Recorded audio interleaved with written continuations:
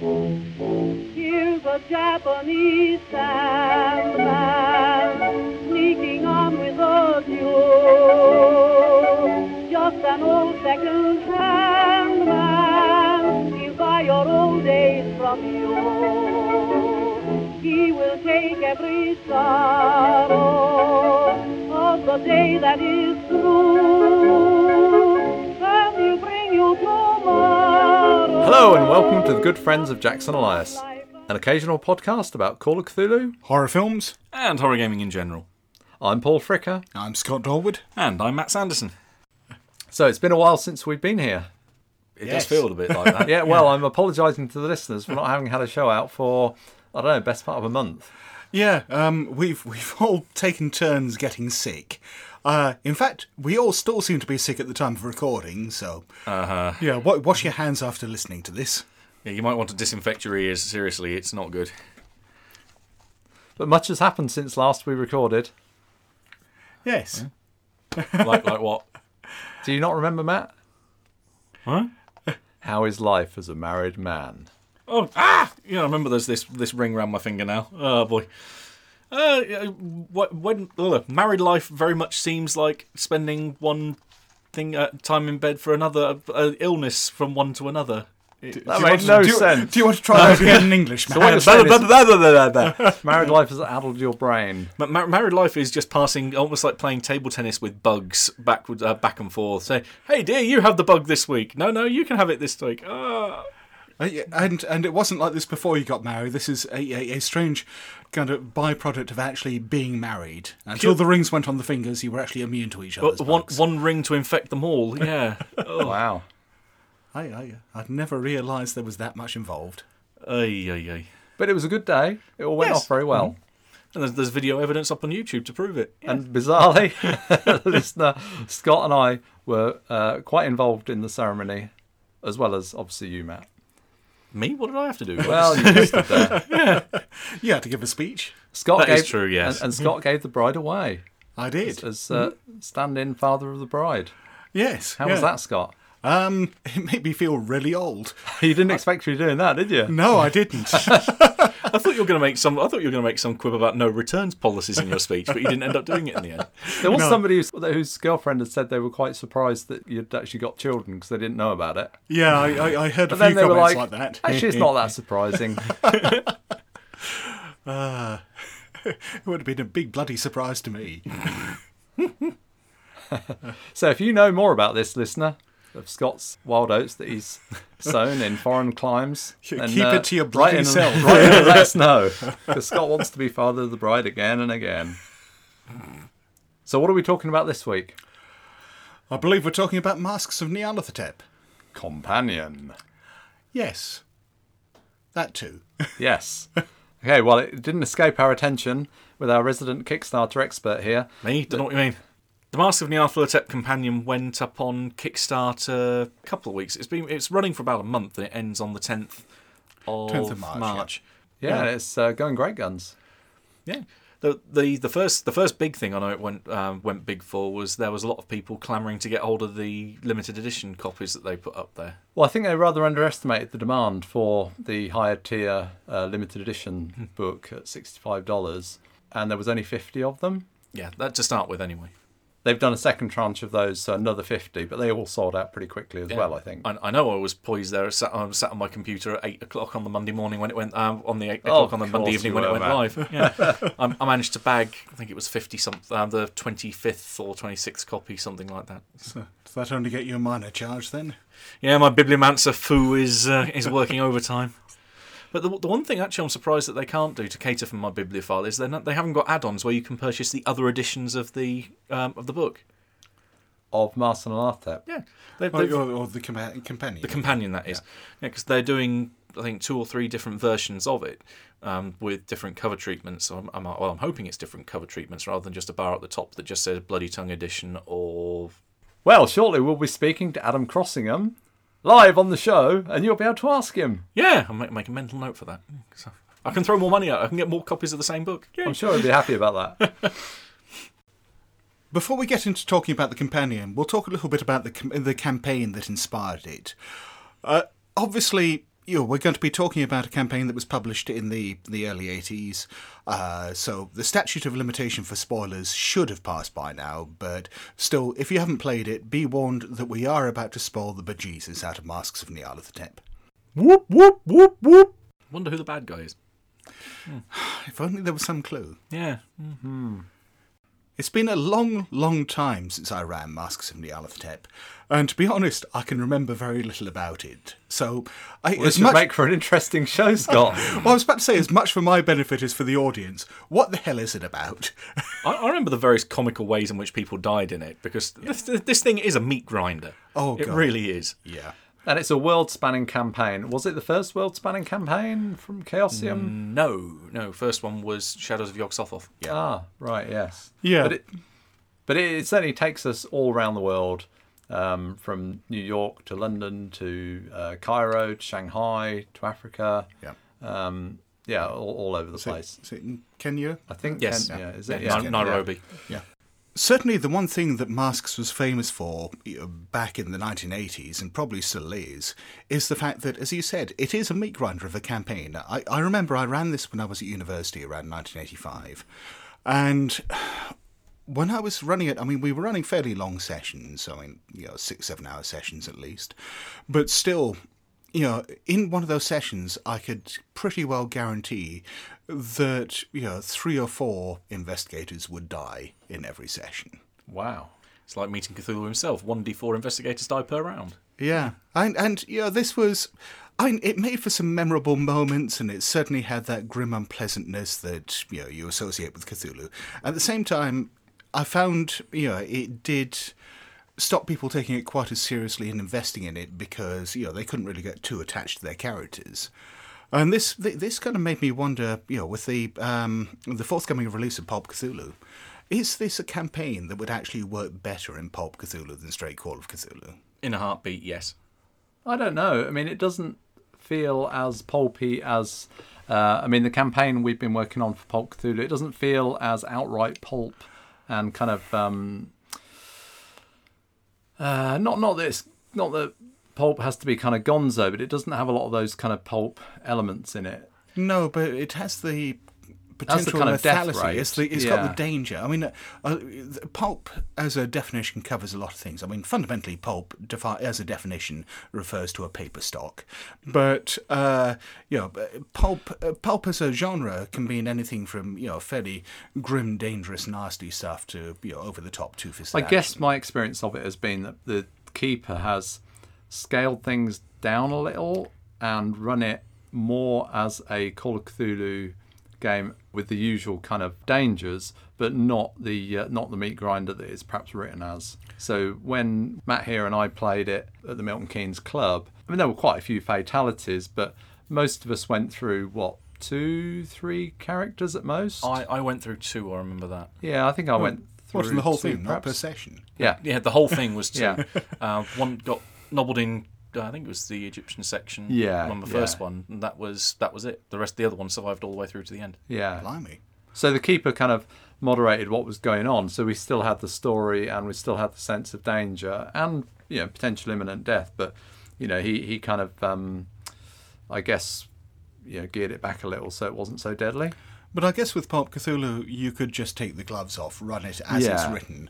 And I don't think it would have an over-the-top gonzo feel to it. I mean, it depends what pulp talents people took for their characters. I mean, as soon as you introduce a mad scientist or a psychic in there, it's going to change the tone of the game. Yeah. But if you very carefully choose more down-to-earth pulp talents, I think, it would actually make quite a good straight game. Yeah. And where would we be without that campaign? We'd have a different name for the podcast for a start. Yeah, poor Jackson. Oh, no. Your good friend Jackson Elias. Yes, for those of you who aren't familiar with the inside joke or reference or whatever, Jackson Elias is the character who kind of starts things off in Masks. Yeah, your motivation for the start of the campaign is that your good friend Jackson Elias has died. You're invited round to his apartment and you find his corpse. Yeah, you find out in the process of being murdered. So you never actually get to meet the guy, but you're supposed to care about him. Well, it kind of works, but, some people are just going to say, Who gives the toss? I didn't know him. One thing I see come up quite a lot on forums, I've seen it on Nyarlathotep.com and I think I've seen it on Reddit a few times, is people looking for advice on how to integrate Jackson Elias into other scenarios so that he is a running thread through the campaign, so that the players, or rather the investigators, have built up this relationship with him before he gets done in. And this gives us a good platform to jump off onto the companion. In June 2013, version 0.9 of the Mask of Nyarlathotep companion was put out for free on Nyarlathotep.com. Over the following month, I think it was downloaded 20,000 times. It's now been downloaded 50,000 times. Are there that many people out there who GM Call of Cthulhu? It's the ghosts of all the different characters that have been killed in the process of one person running the game. Lord only knows. That is a lot of downloads, isn't it? Yeah, that's got to be kind of a Google bot that's just gone mad somewhere. That's 1 in 4 Exploding Kittens backers. Yes. So what does the companion give us? It's a book which is divided into, it states in the introduction 10 chapters, but then it seems to be more than 10. Anyway, so we got an introduction to the book and the campaign. We got Keeper's Utilities, which gives a lot of advice on how to run the campaign and how to structure it. We then have a whole chapter about Jackson Elias, including, as we were discussing earlier, a scenario to bring him in before, when he's actually alive. And later on, another chapter, or perhaps just an article, about how to hold a seance and actually talk to him later in the game. Excellent. In a chapter entitled Help from Beyond the Grave. Ooh. I kind of thought when I saw that it was going to be Jackson Elias just kind of turning up, in your car in ghostly form like Obi-Wan Kenobi. But that's what I'd go for. You'll strike me down and become a force more powerful than you can possibly imagine. Then you've got chapters on New York, London, Cairo, Kenya, Australia and China, with lots of information about those regions, background information on hotels and so on. Lots of inspiration for how to run the chapters in those locations. Each of those locations also goes into more detail about the artifacts and tomes that you might get in those particular chapters, so they're expanded. So there's an awful lot of stuff in here. 572 pages, over 300,000 words of material in this book. How much longer than the actual campaign is that? It's 3 times as long. Blimey. Wow. Mm-hmm. Do you think? Given the size of the book on the shelf, it's 3 times as long. And 4 new scenarios, 27 pre-generated characters. That's a lot of stuff. Oh, 27 pre-generated characters. That should keep you going for a session or two. Yeah. You might just get past London. Yeah. As a stretch goal, they should have just put out a pad with all those characters printed on it, just so every time one of your characters dies, you just rip the next one off the top of the pad and slap it down in front of the player. It's that moment from the second Gamers film, isn't it? Just another bard. The companion gives us a lot of additional information that a keeper might, in the past, have generated for themselves, certainly aspects of it.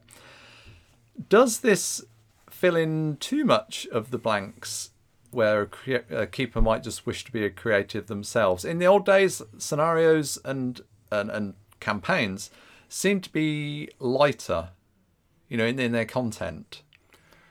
Would you agree? Nowadays, they seem to be more comprehensively written. So if you look at Beyond the Mountains of Madness, half that book is, in effect, it's kind of a companion to itself. It's all background material and so on, and how to run it. It almost works as an Antarctic source book, doesn't it? It even says it on the spine of the book that it says an epic Antarctic campaign and source book for Call of Cthulhu. Yeah. But yeah, you're right. Masks was something quite different. I remember actually, back in the dim and distant past when I ran it from the original box set, that, for example, I'd be GMing the chapter that was set in Nairobi, and I'd realise that I actually knew almost nothing about Nairobi. And the information in there was fairly scant. But at the same time... Plus, Scott, you couldn't just go onto Wikipedia and look it up. No, okay. At the same time, that didn't really seem to matter so much because I don't know whether it was just a difference in play style at the time or now, but people didn't really seem to get into the nuts and bolts of the background. It was much more, here's the mission, here's what our characters are setting out to do, let's just do it, and the rest of it was just window dressing. It does seem very much a modern feature that games have got a lot more grounding in fact and realism and historic, and as much as I hate the phrase, historical accuracy. In that some people will argue blue in the teeth that, oh no, this shouldn't have happened, I've got this X, Y and Z presses and why this wasn't right at the time because the X was here and Y was there, that person was already dead and blah blah blah. People know too much about history. Well, it's not exactly... People know too much about history. You heard it here first. They should live in ignorance! Burn those books! Lobotomise your players. But I think, part of it is what you jokingly touched upon, but it's the fact that the internet has changed quite a lot there because people have got access to all this background information. Whereas before... You had to go to some boring old library and look in musty old books to find stuff out. Yeah, exactly. Yeah, and we were just making that a skill roll in our game.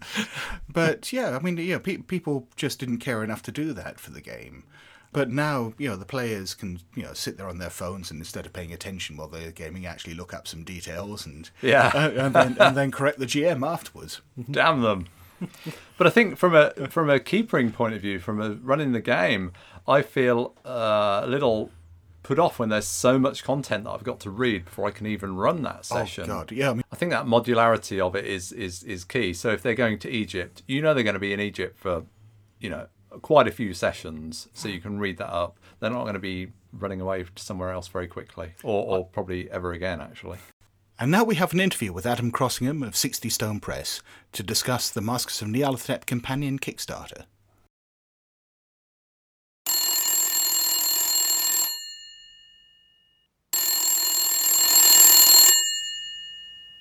We're joined today by Adam Crossingham of 60 Stone Press. So welcome to Adam. Hello, thank you for having me. How are you doing? I'm good, thanks. So we want to talk to you about the Masks of Nyarlathotep Companion and what your role in it has been. So can you tell us a little about how you got involved with the project? Right, well, the project started way back in Mr. Time. I think it was maybe 8 years ago. And I volunteered to do the layout for the book,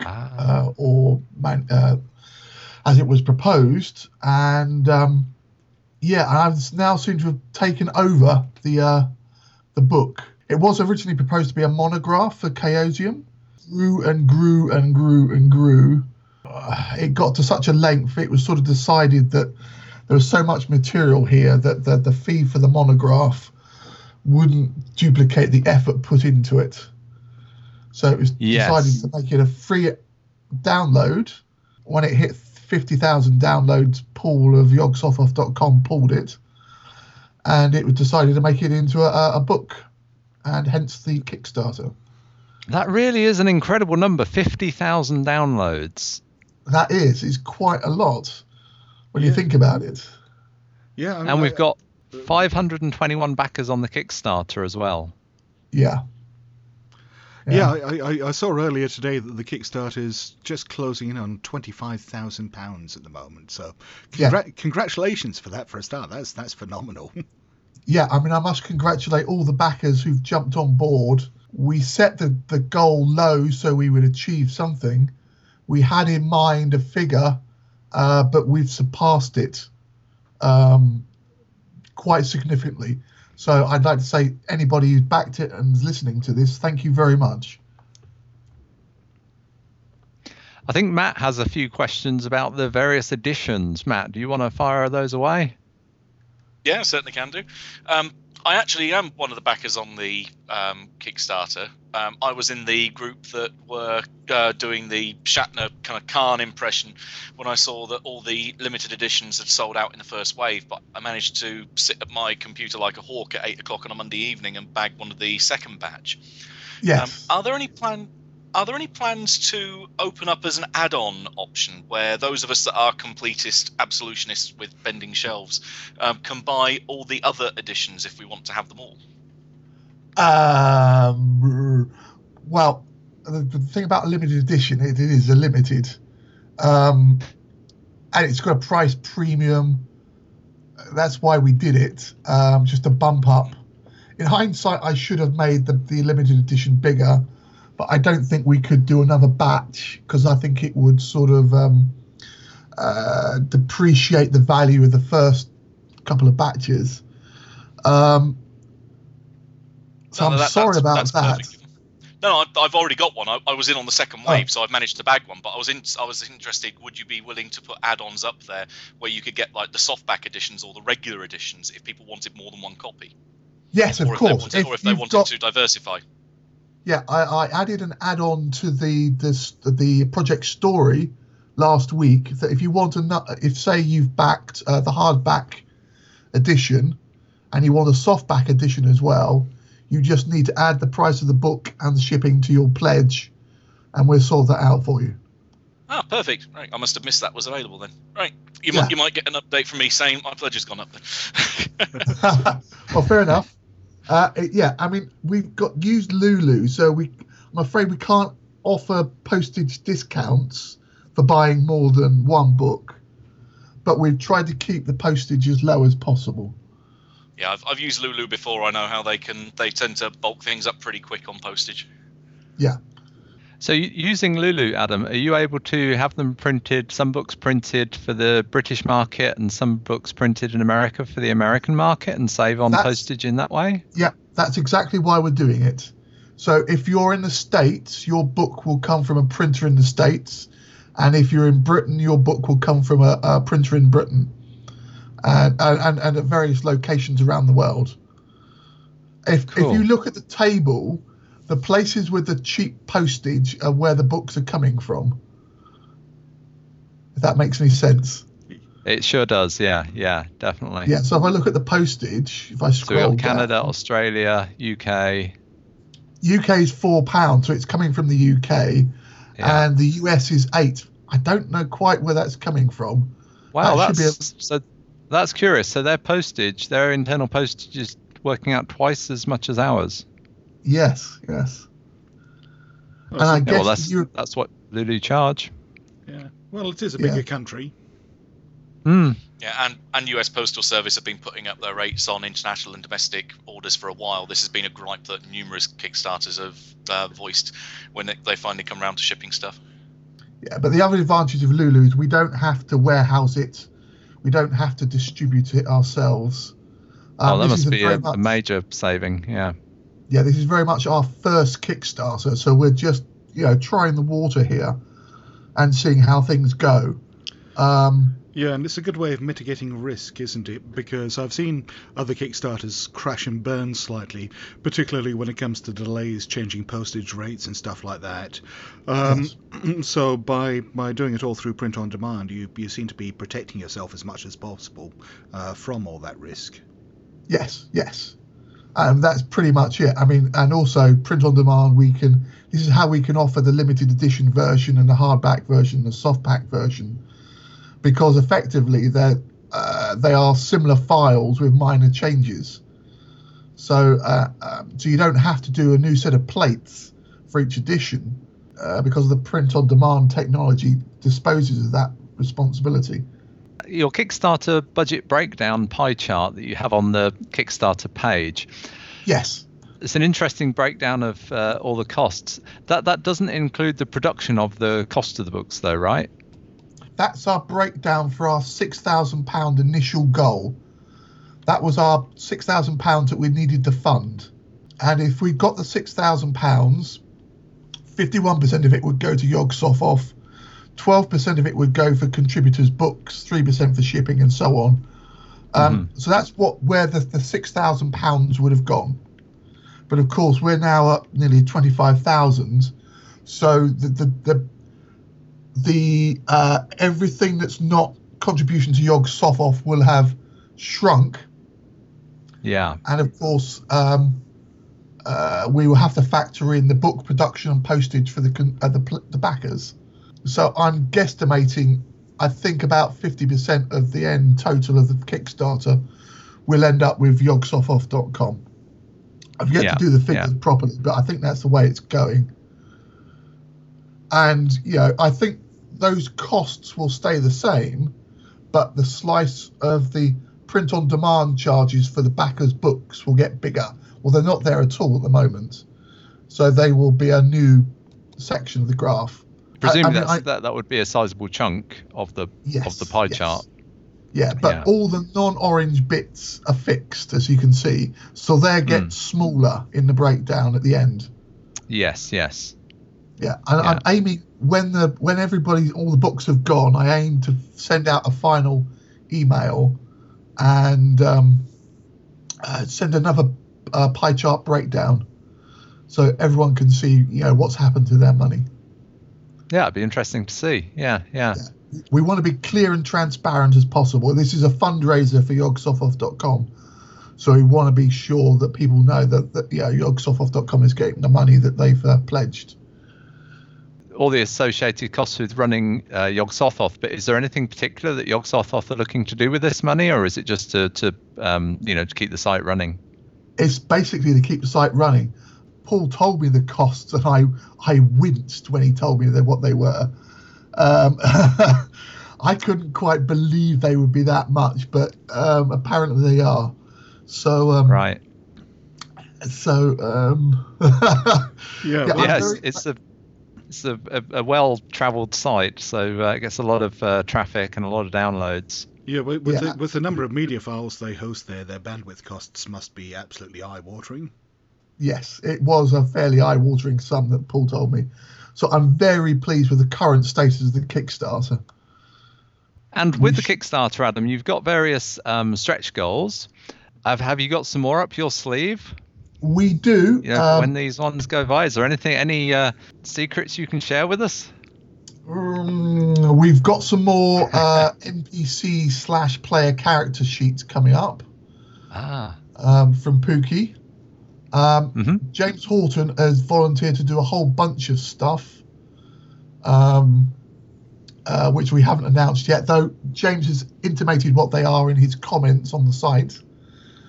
So there are various novels and so on that he's working on. No. They are novels of the period that he's using as examples. Sorry, that's a little bit of confusion. They're not actual his novels. They are novels that existed in the 20s. Oh, I see. So they're included as PDFs or? We're hoping you will include Project Gutenberg links. But all the stretch goals as such are going to be in the books that everyone's going to receive. So, and is there anything that's going to? I mean, the dreadful stories we hear about Kickstarters being horribly delayed. Is there anything that's going to hold back the production of the companion? No. The only obstacle to getting it delivered on time is me. I'm a lazy so-and-so. So I've basically got to get my finger out and do it. As I've said in the risks on the Kickstarter, with the additional stretch goals, the book will have to be reordered because to fit stuff in. So there will be a reordering, a repage numbering. At that point, it makes sensible. It doesn't have an index, so we might as well do an index as well. Yeah. So that's going to take time, but I don't envisage it being a problem because we're only adding, each article is maybe 2 to 4 pages, so we're not adding that many more pages to the existing count, and the existing count's already formatted, and that's the stuff that takes time. So you can move pages around, and the formatting goes with the pages. Sure. So it's not like we have to do it from scratch, and we have to write it. I mean, in version 0.9, when you got about halfway through, there was a page saying, this is as far as we've edited. So is that still to be done, or is that in hand now, or? No, I've gone through.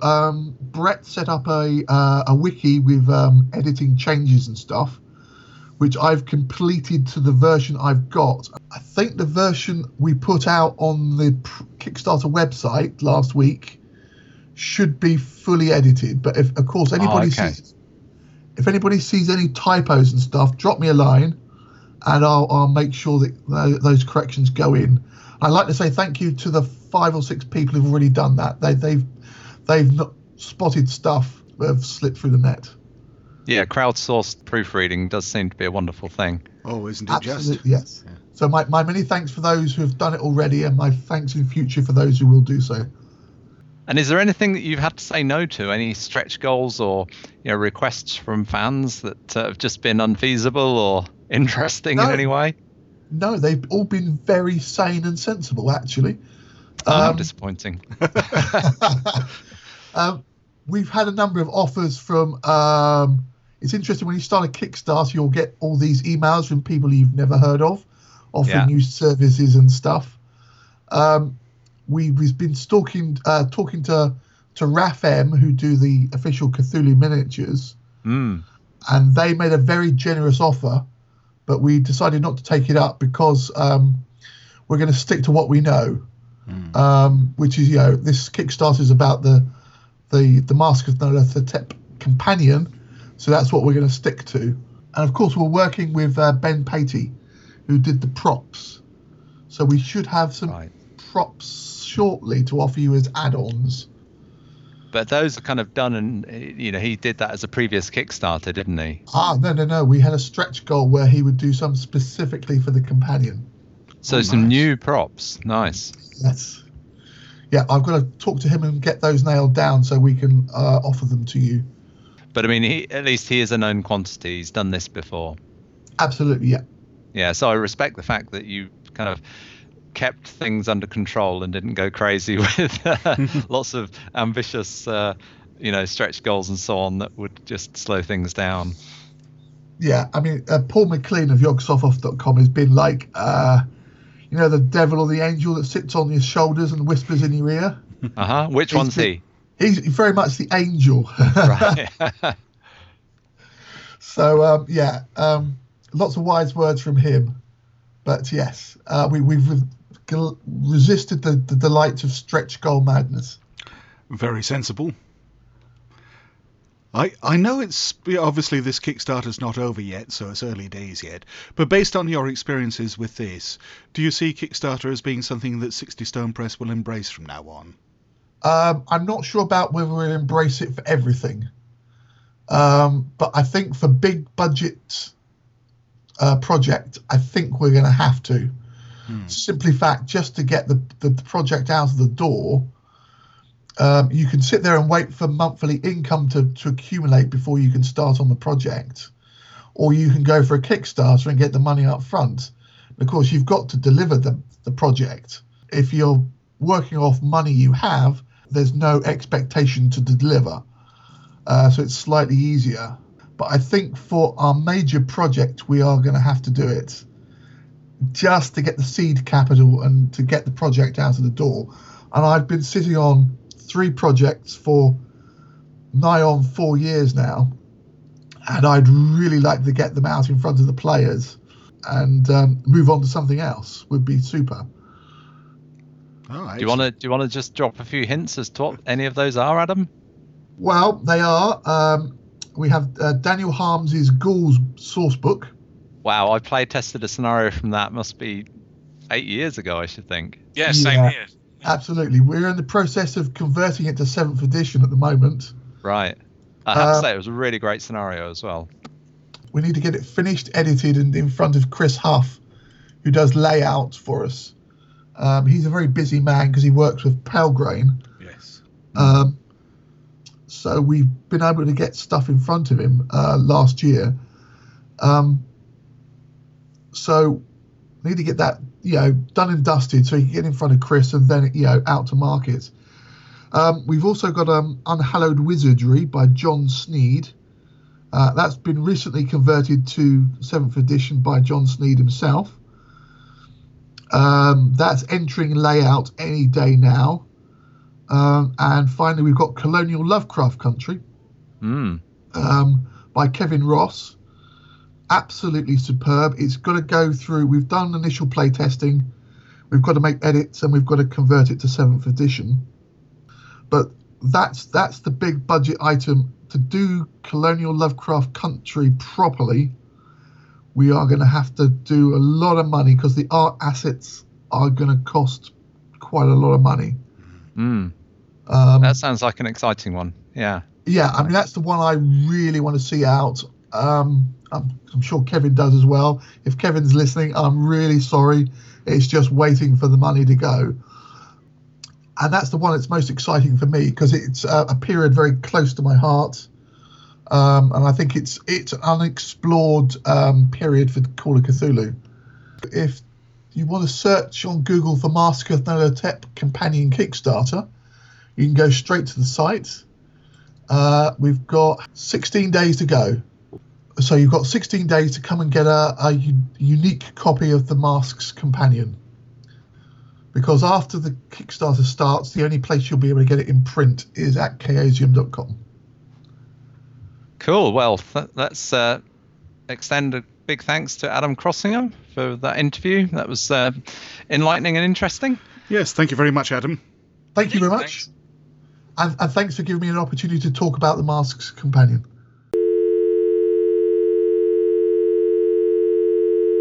Oh, thank you, Adam, for the interview. Moving back to scheduled programming, we're going to discuss our own experiences with the Mask of Nyarlathotep campaign. Between us, we've run and played it. Scott, you've run the campaign. Have you ever played it? I ran it, as I said, about 30 years ago, and I've played a couple of sessions. Keeper Murph of the Miskatonic University podcast has been running a game over Skype, and I sat on a few sessions of that and had an absolute blast. Excellent. You know, I did warn him ahead of time that I had run it, and he said it didn't really matter too much. And it's 30 years. I'm not going to remember the fine detail of it. Yeah, the few sessions I played were terrific. Unfortunately, because of scheduling conflicts, I've attended far fewer of them than I really would have wanted to. And Matt, you've played through it Just once played at the club? Yes. Yeah. In fact, same time as you. Yeah, I played it some years before, the start of it, from America, London and Cairo. I played it with Matt Knott, the guy who run it for us. Oh. There was a guy in Milton Keynes, Chris somebody. He disappeared off to London, so that was as far as we got, but that was really good. What you mean is you drove him away from Milton Keynes? Yeah, just another player. We drove away. What the hell? But yeah, that was really good fun. So I've got some fond memories of that. And then I was keen to play through the whole thing, so I just I'd like to say that I kind of played it dumb, but basically I just forgot what happened anyway, and played it as Scott says. Yeah.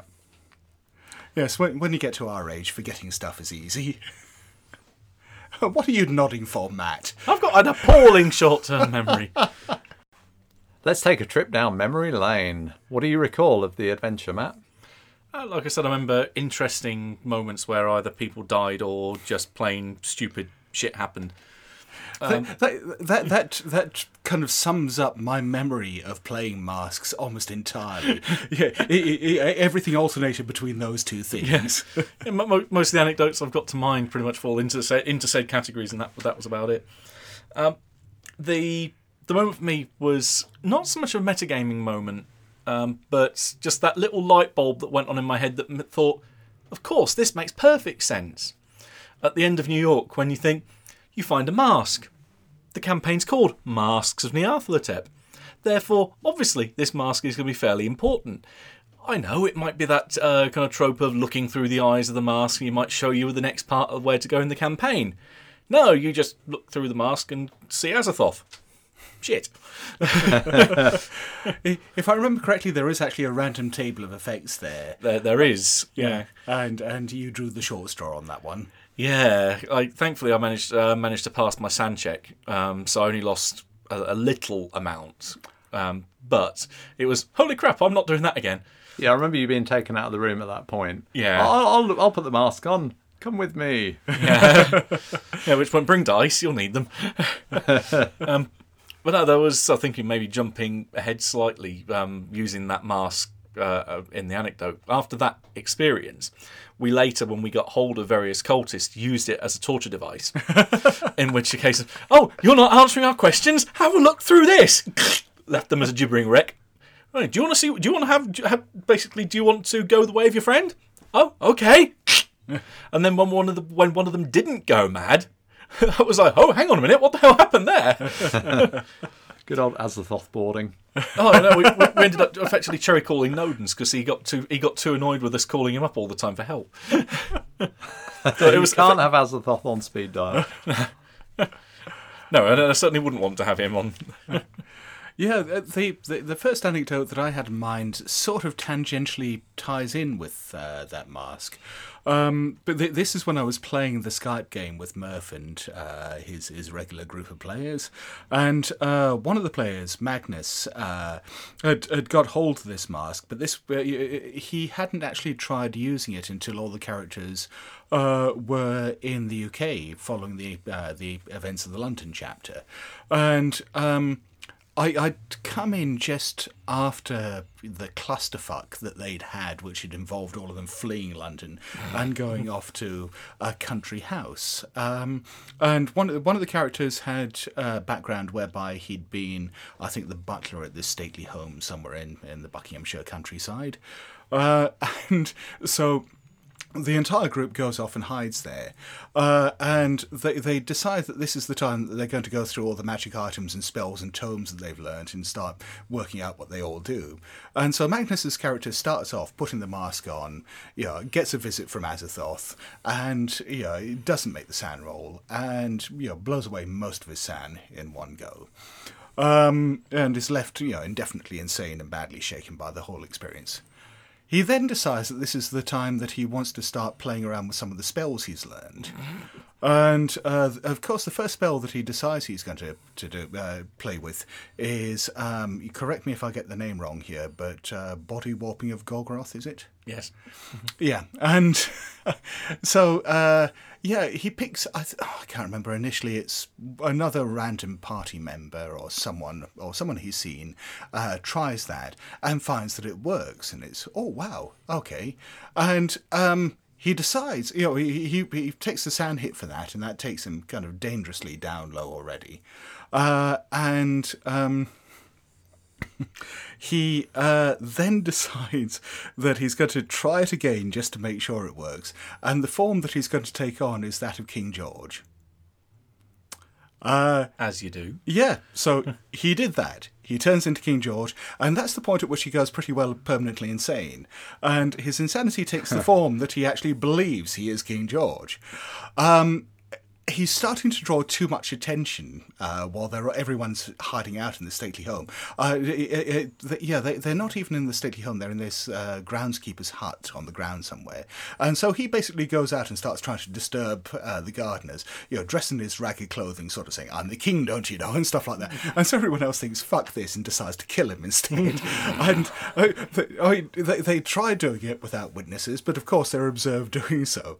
And because of this apparent act of regicide, the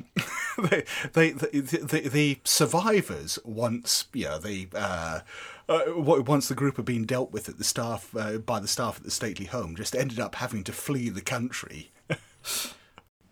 I have fond memories of being under the pyramids in Cairo. We'd seen there was a black pool in the middle of the room. This is not the time I played it with you, Matt. This was the time before. No, but I've read it in the book.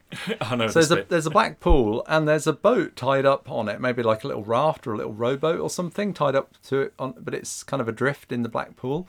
So we journeyed up to the other end, and there's a throne, and there are statues. And then as I recall, as we went up towards the statues, they started to come to life. So the group of us fled away from these statues that were animating, and one of the guys said, "Okay, I'm going to run and I'm going to jump on that boat."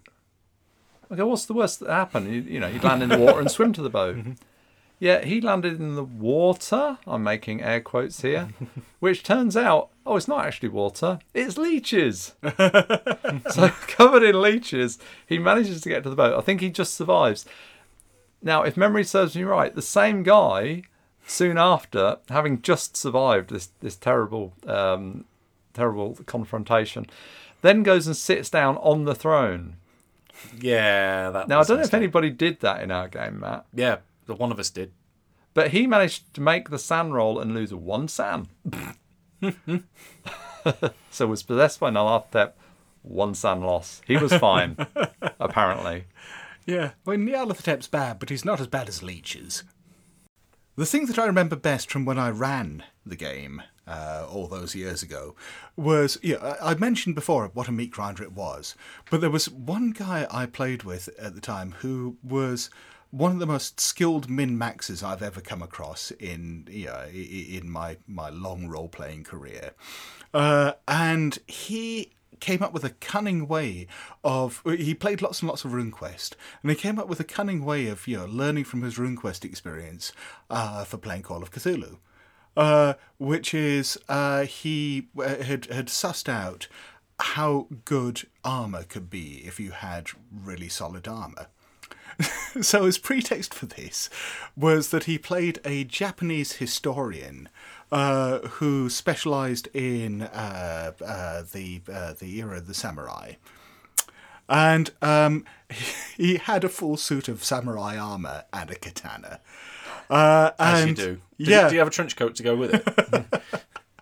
This was before the trench coat katana days. This is 1985. Oh, wow. He was ahead of the curve there. But, yes, he wandered through Masks of Nyarlathotep with the same character from New York all the way through to Shanghai, just because everyone else was dropping dead all around him. But he had 6 points of armour from the samurai armour. And so, a lot of, blows and the occasional gunshot and so on were largely bouncing off him. He got a little overconfident with this, and it got round to Shanghai. And there's a bit in Shanghai where you encounter a Shoggoth. Yeah. So, Luke decides that, he's survived everything else so far. So there's this Shoggoth coming charging straight towards the party. Everyone else is running for cover or standing there gibbering, going mad. He says, "No, I'll stand there and face it down, pull my katana out." And I said, he was really pissed off with me afterwards for this. And I said, "I'm not even going to roll damage. I'm not. This is like standing in front of a fast-moving train." I said, you're standing there, next moment, spam in a can. There's just this flattened suit of armour on the ground and red stuff leaking out of it. Aww. Well, to be fair, that's the same kind of... That's where my anecdote from Shanghai comes from. Mark, the lovely guy that he is, had the worst session I've seen in a long time with that Shoggoth. He died from a assault from the ninjas or whatever the hell they were that were firing poison blow darts in the park beforehand. He fails his con roll, dies. Spends half an hour rolling up a new character. Then coming up with the backstory as to he knew X, Y, and Z people, the reason why he was in Shanghai, where he was. He should have held on to that backstory for a few more minutes, really. Yeah, he should have done. And we had that one scene, right? Now you got back to the compound in town with that kind of courtyard where you end up sleeping and so forth. And yeah, he's done his introductions. We all bed down for the night. Matt asks, "Give me a hard spot hidden roll." And the only person to pass it was Mark, who's woken up by this drip, drip, drip, drip. So wanders around trying to find the source of the noise, and goes over to the main double doors that lead into the compound and finds this pool of water coming under the door. What is that under the door? Oh, it's a pool of water, obviously. So I'm going to go find a mop and bucket and start mopping it up. At which point the Shoggoth goes and kills him without a roll. So he had half an hour of genning a character, one roll, and was dead. So I think there's a tip for players: when you create a new player character for the campaign, come up with a rationale for why you know the other players and the other player characters and your backstory, but don't divulge it too quickly. Wait until you've been playing for at least about half an hour or an hour, because then if you get killed during that time, all the other player characters can kind of look at you and go, "Well, who was that guy who was mopping up the door?" Well, I don't know, I've never seen him before. And now we have another interview, this time with Steve Ellis, good friend of the Good Friends of Jackson Elias, who has run Masters of Nyarlathotep using the 7th edition Quick Start rules.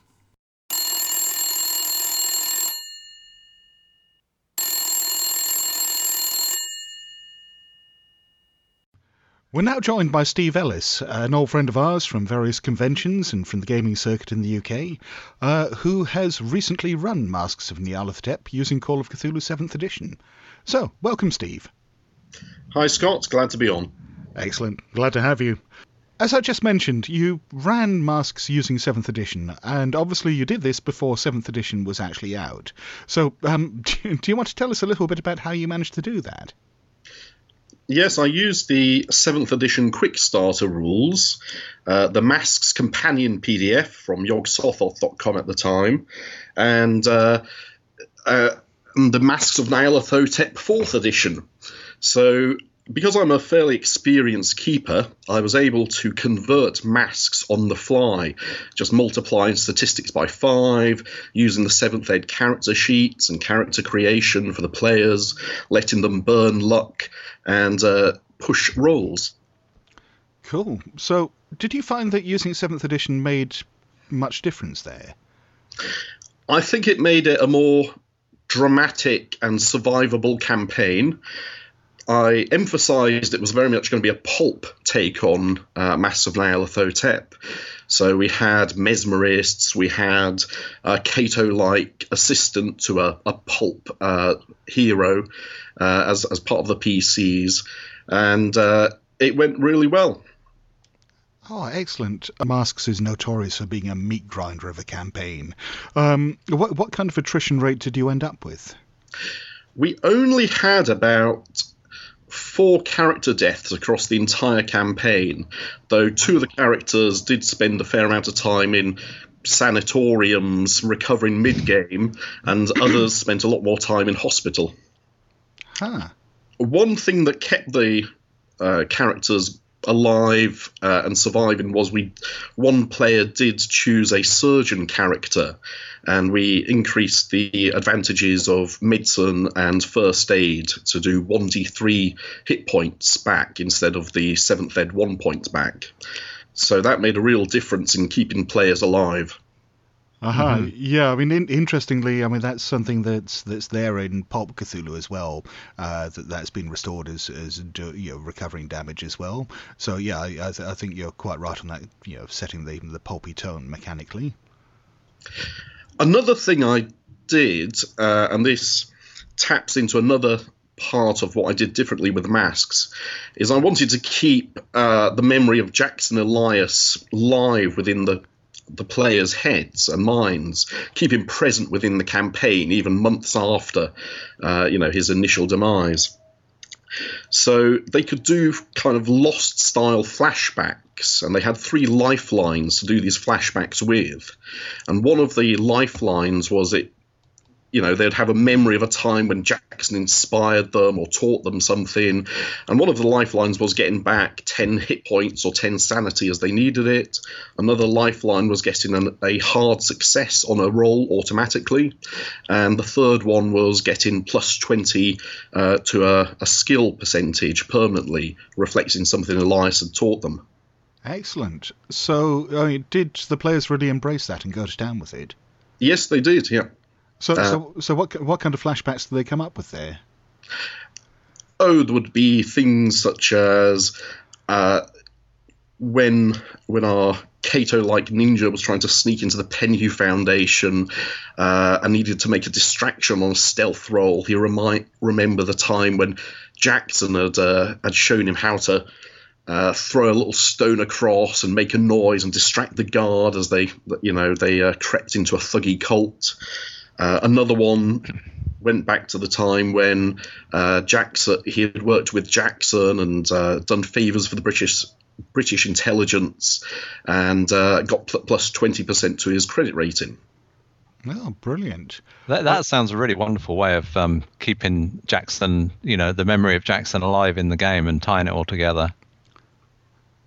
It is, and that's one of the main problems with masks. When you come to read it as a keeper, Jackson summons you to a meeting with a telegram, and he's basically asking you at the beginning to put aside your lives for 6 months or a year to come out and help him. So it occurred to me, what kind of person, what would a person need to mean to you for you to do that? Is it somebody you're related to? Is it somebody that saved your life? Is it the guy who got you out of a Bolivian jail? What is the background there, that strong obsessional connection with Jackson that you would give up your life for 6 months to go off and help him? And everybody came up with that some was kind of connection. Yeah, and that was part of the character generation and setup for the game. So one character was Jackson's aunt and next of kin. Another was his number one book fan who had co-written the Witch Cults of England with him, so a fellow author. And yes, another had his life saved by Jackson because he was the British intelligence agent that was infiltrating the thuggy cult, and they discovered him, but Jackson managed to rescue him. No, that's a really good idea. You mentioned that a few of the characters did die during play. Did you come up with similar hooks for the replacement characters that came in, or were they just people who were recruited by the existing investigators? No, it tended... Another thing we did was at the start of play, every player did two characters. So they both had connections to Jackson. And one was the primary character, and when that one got too mad or too injured to go on, then we could rotate to the secondary character. So did you ever need any other characters apart from those initial ones?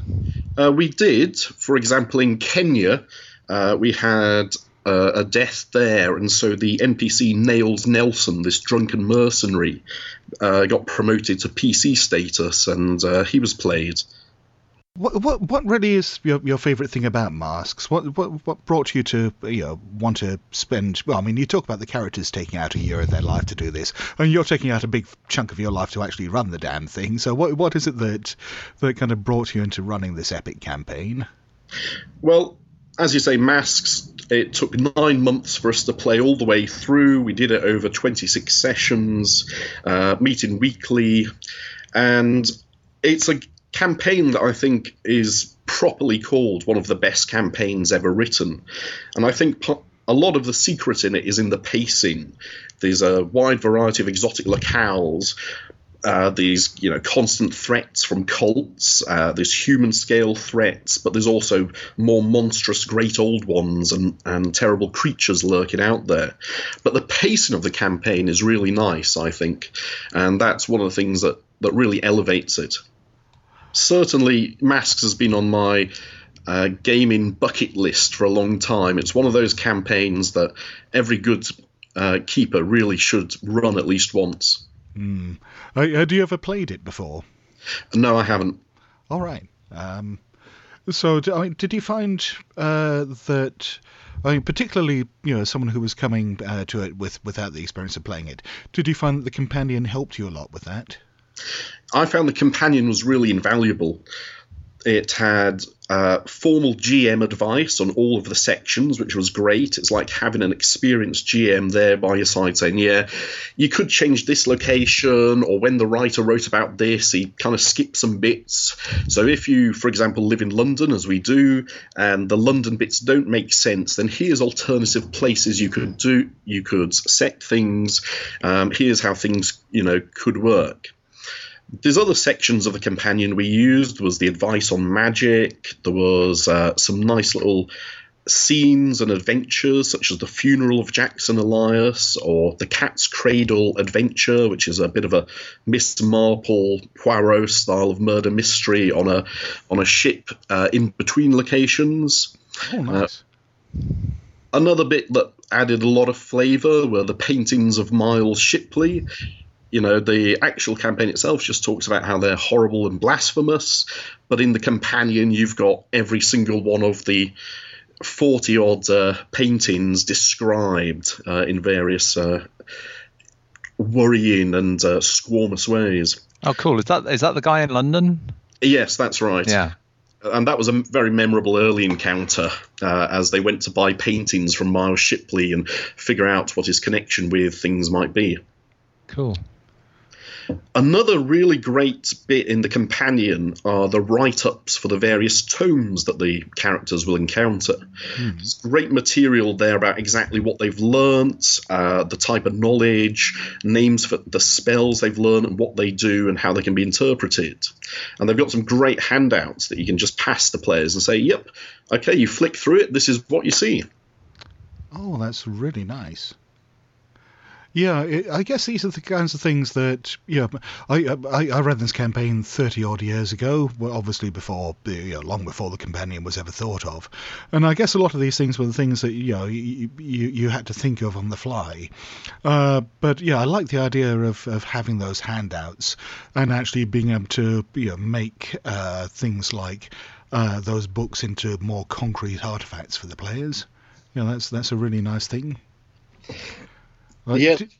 Did you find the amount of information, though, overwhelming at any stage, or did it kind of hit the balance between supporting you with what you needed without giving you more than you could actually keep track of? Well, the companion itself is huge, nearly 700 pages. I did print out a fair chunk of it, and it dwarfs the actual campaign itself. I had to stay very organised with this campaign. I had a number of different folders for the different cities, so I could print out the Masks of Nyarlathotep PDF for, say, London. I could marry it then with the Masked companion section on London and put it together.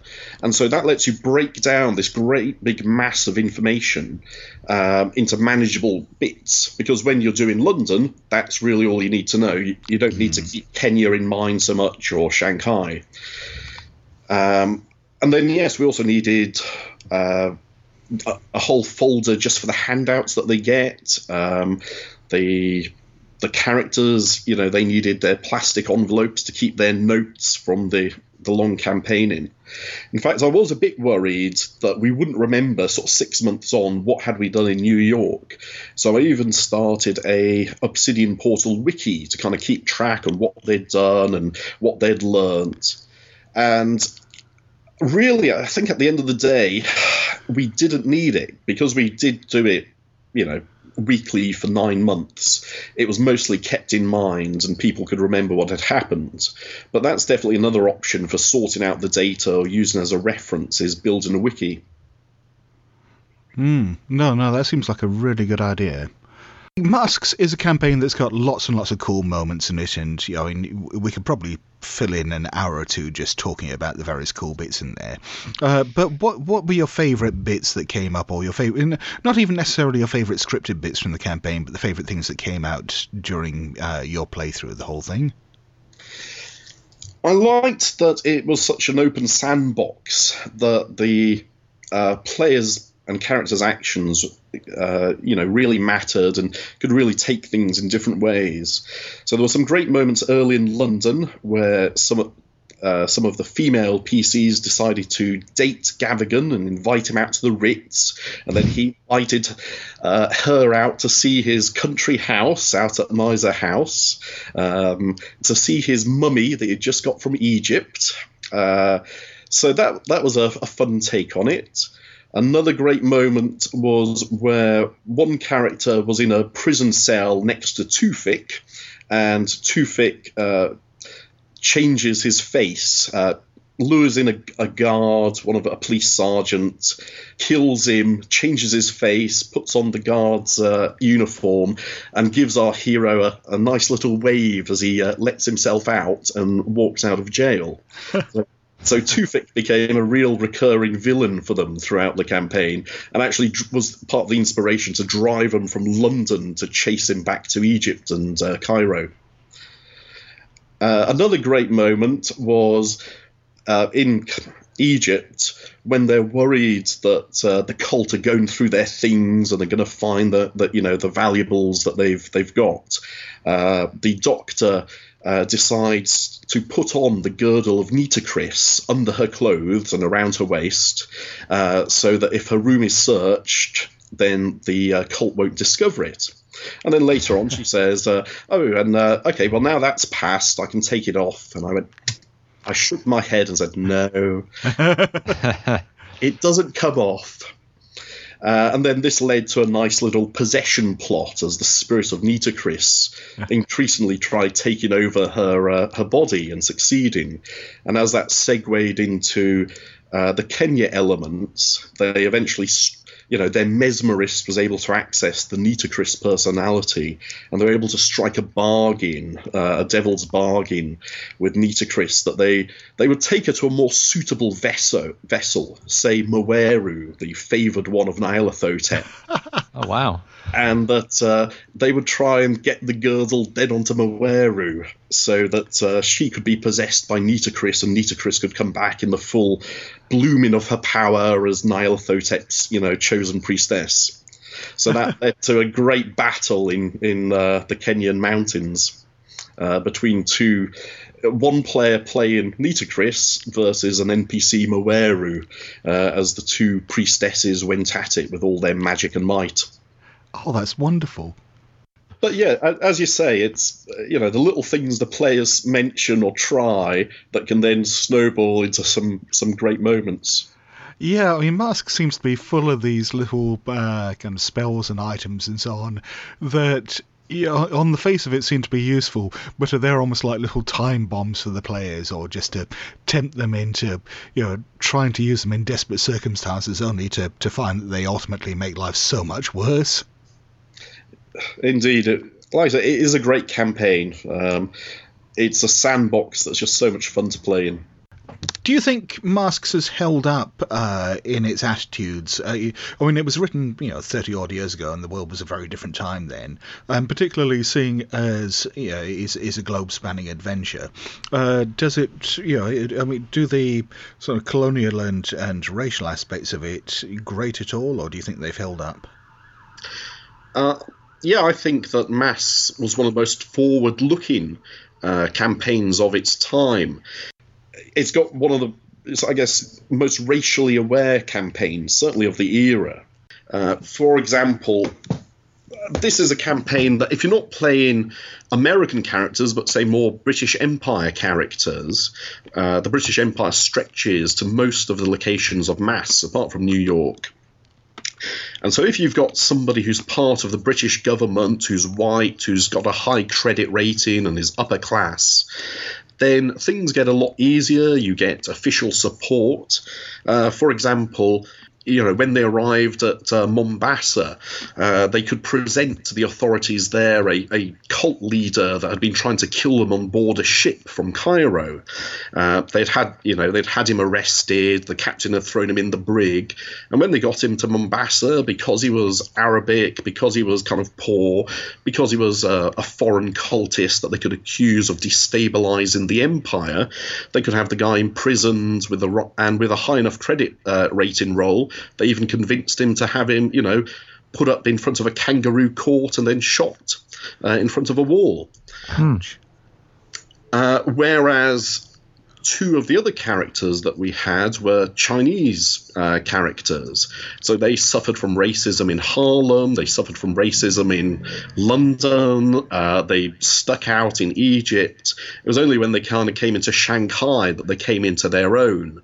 And all of a sudden, the racial problems that they were having turned round, and it was the white characters that were being reacted to with suspicion and dislike. Huh. Well, that's really interesting. So, it's certainly in terms of, I guess, racial awareness, Masks was years ahead of its time. Huh. Well, that's really good to hear. Yeah, it sure is. Yeah, it's interesting to hear. That just sounds like an amazing campaign. I wish I could have played in that. But yeah, it sounds like it was fun from beginning to end. Well, thank you very much for sharing that with us, Steve. That was inspirational.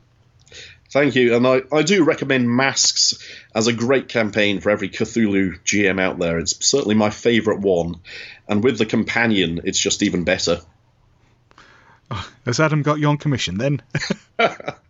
No, I really appreciate it. This was a free PDF I downloaded from Nyarlathotep.com, and it was really invaluable. Excellent. Thank you again, Steve.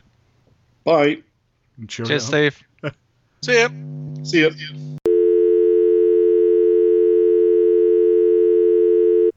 Well, thank you to Steve for sharing his experiences with us. The good friends of Jackson Elias now have a Patreon page. Think of it as an electronic donation box to help with the running costs of the show.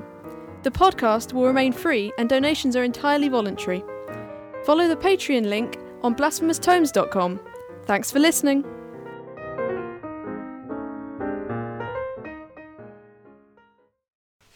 That was an interesting discussion. How do you think that went? I think it was interesting. It's going to be a bit difficult to really... Particularly, what do you think about the interviews, Scott? I think the interviews are absolutely fucking marvellous.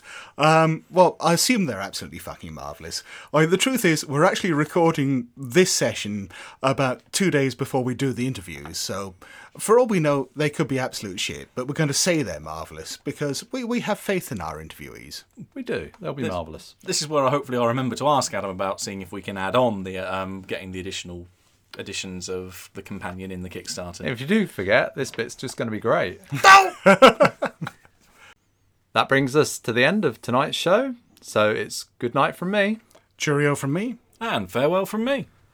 I'm sure you don't need to be reminded, but Concrete Cow, the one-day role-playing convention hosted by the Milton Keynes RPG Club, is almost upon us again.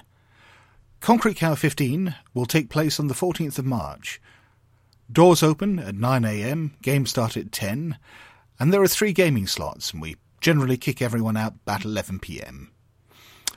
The venue is the old bathhouse in Wolverton, not far from Wolverton Station in Milton Keynes. It will cost you £5 to get in, and if you want to go to the optional buffet lunch at the Eastern Paradise Indian restaurant, that will cost you another £11. If you hear this in time, we hope to see you there. If you don't hear this in time, we're disappointed in you. But don't worry, there's another cow along in 6 months, so we'll catch you there.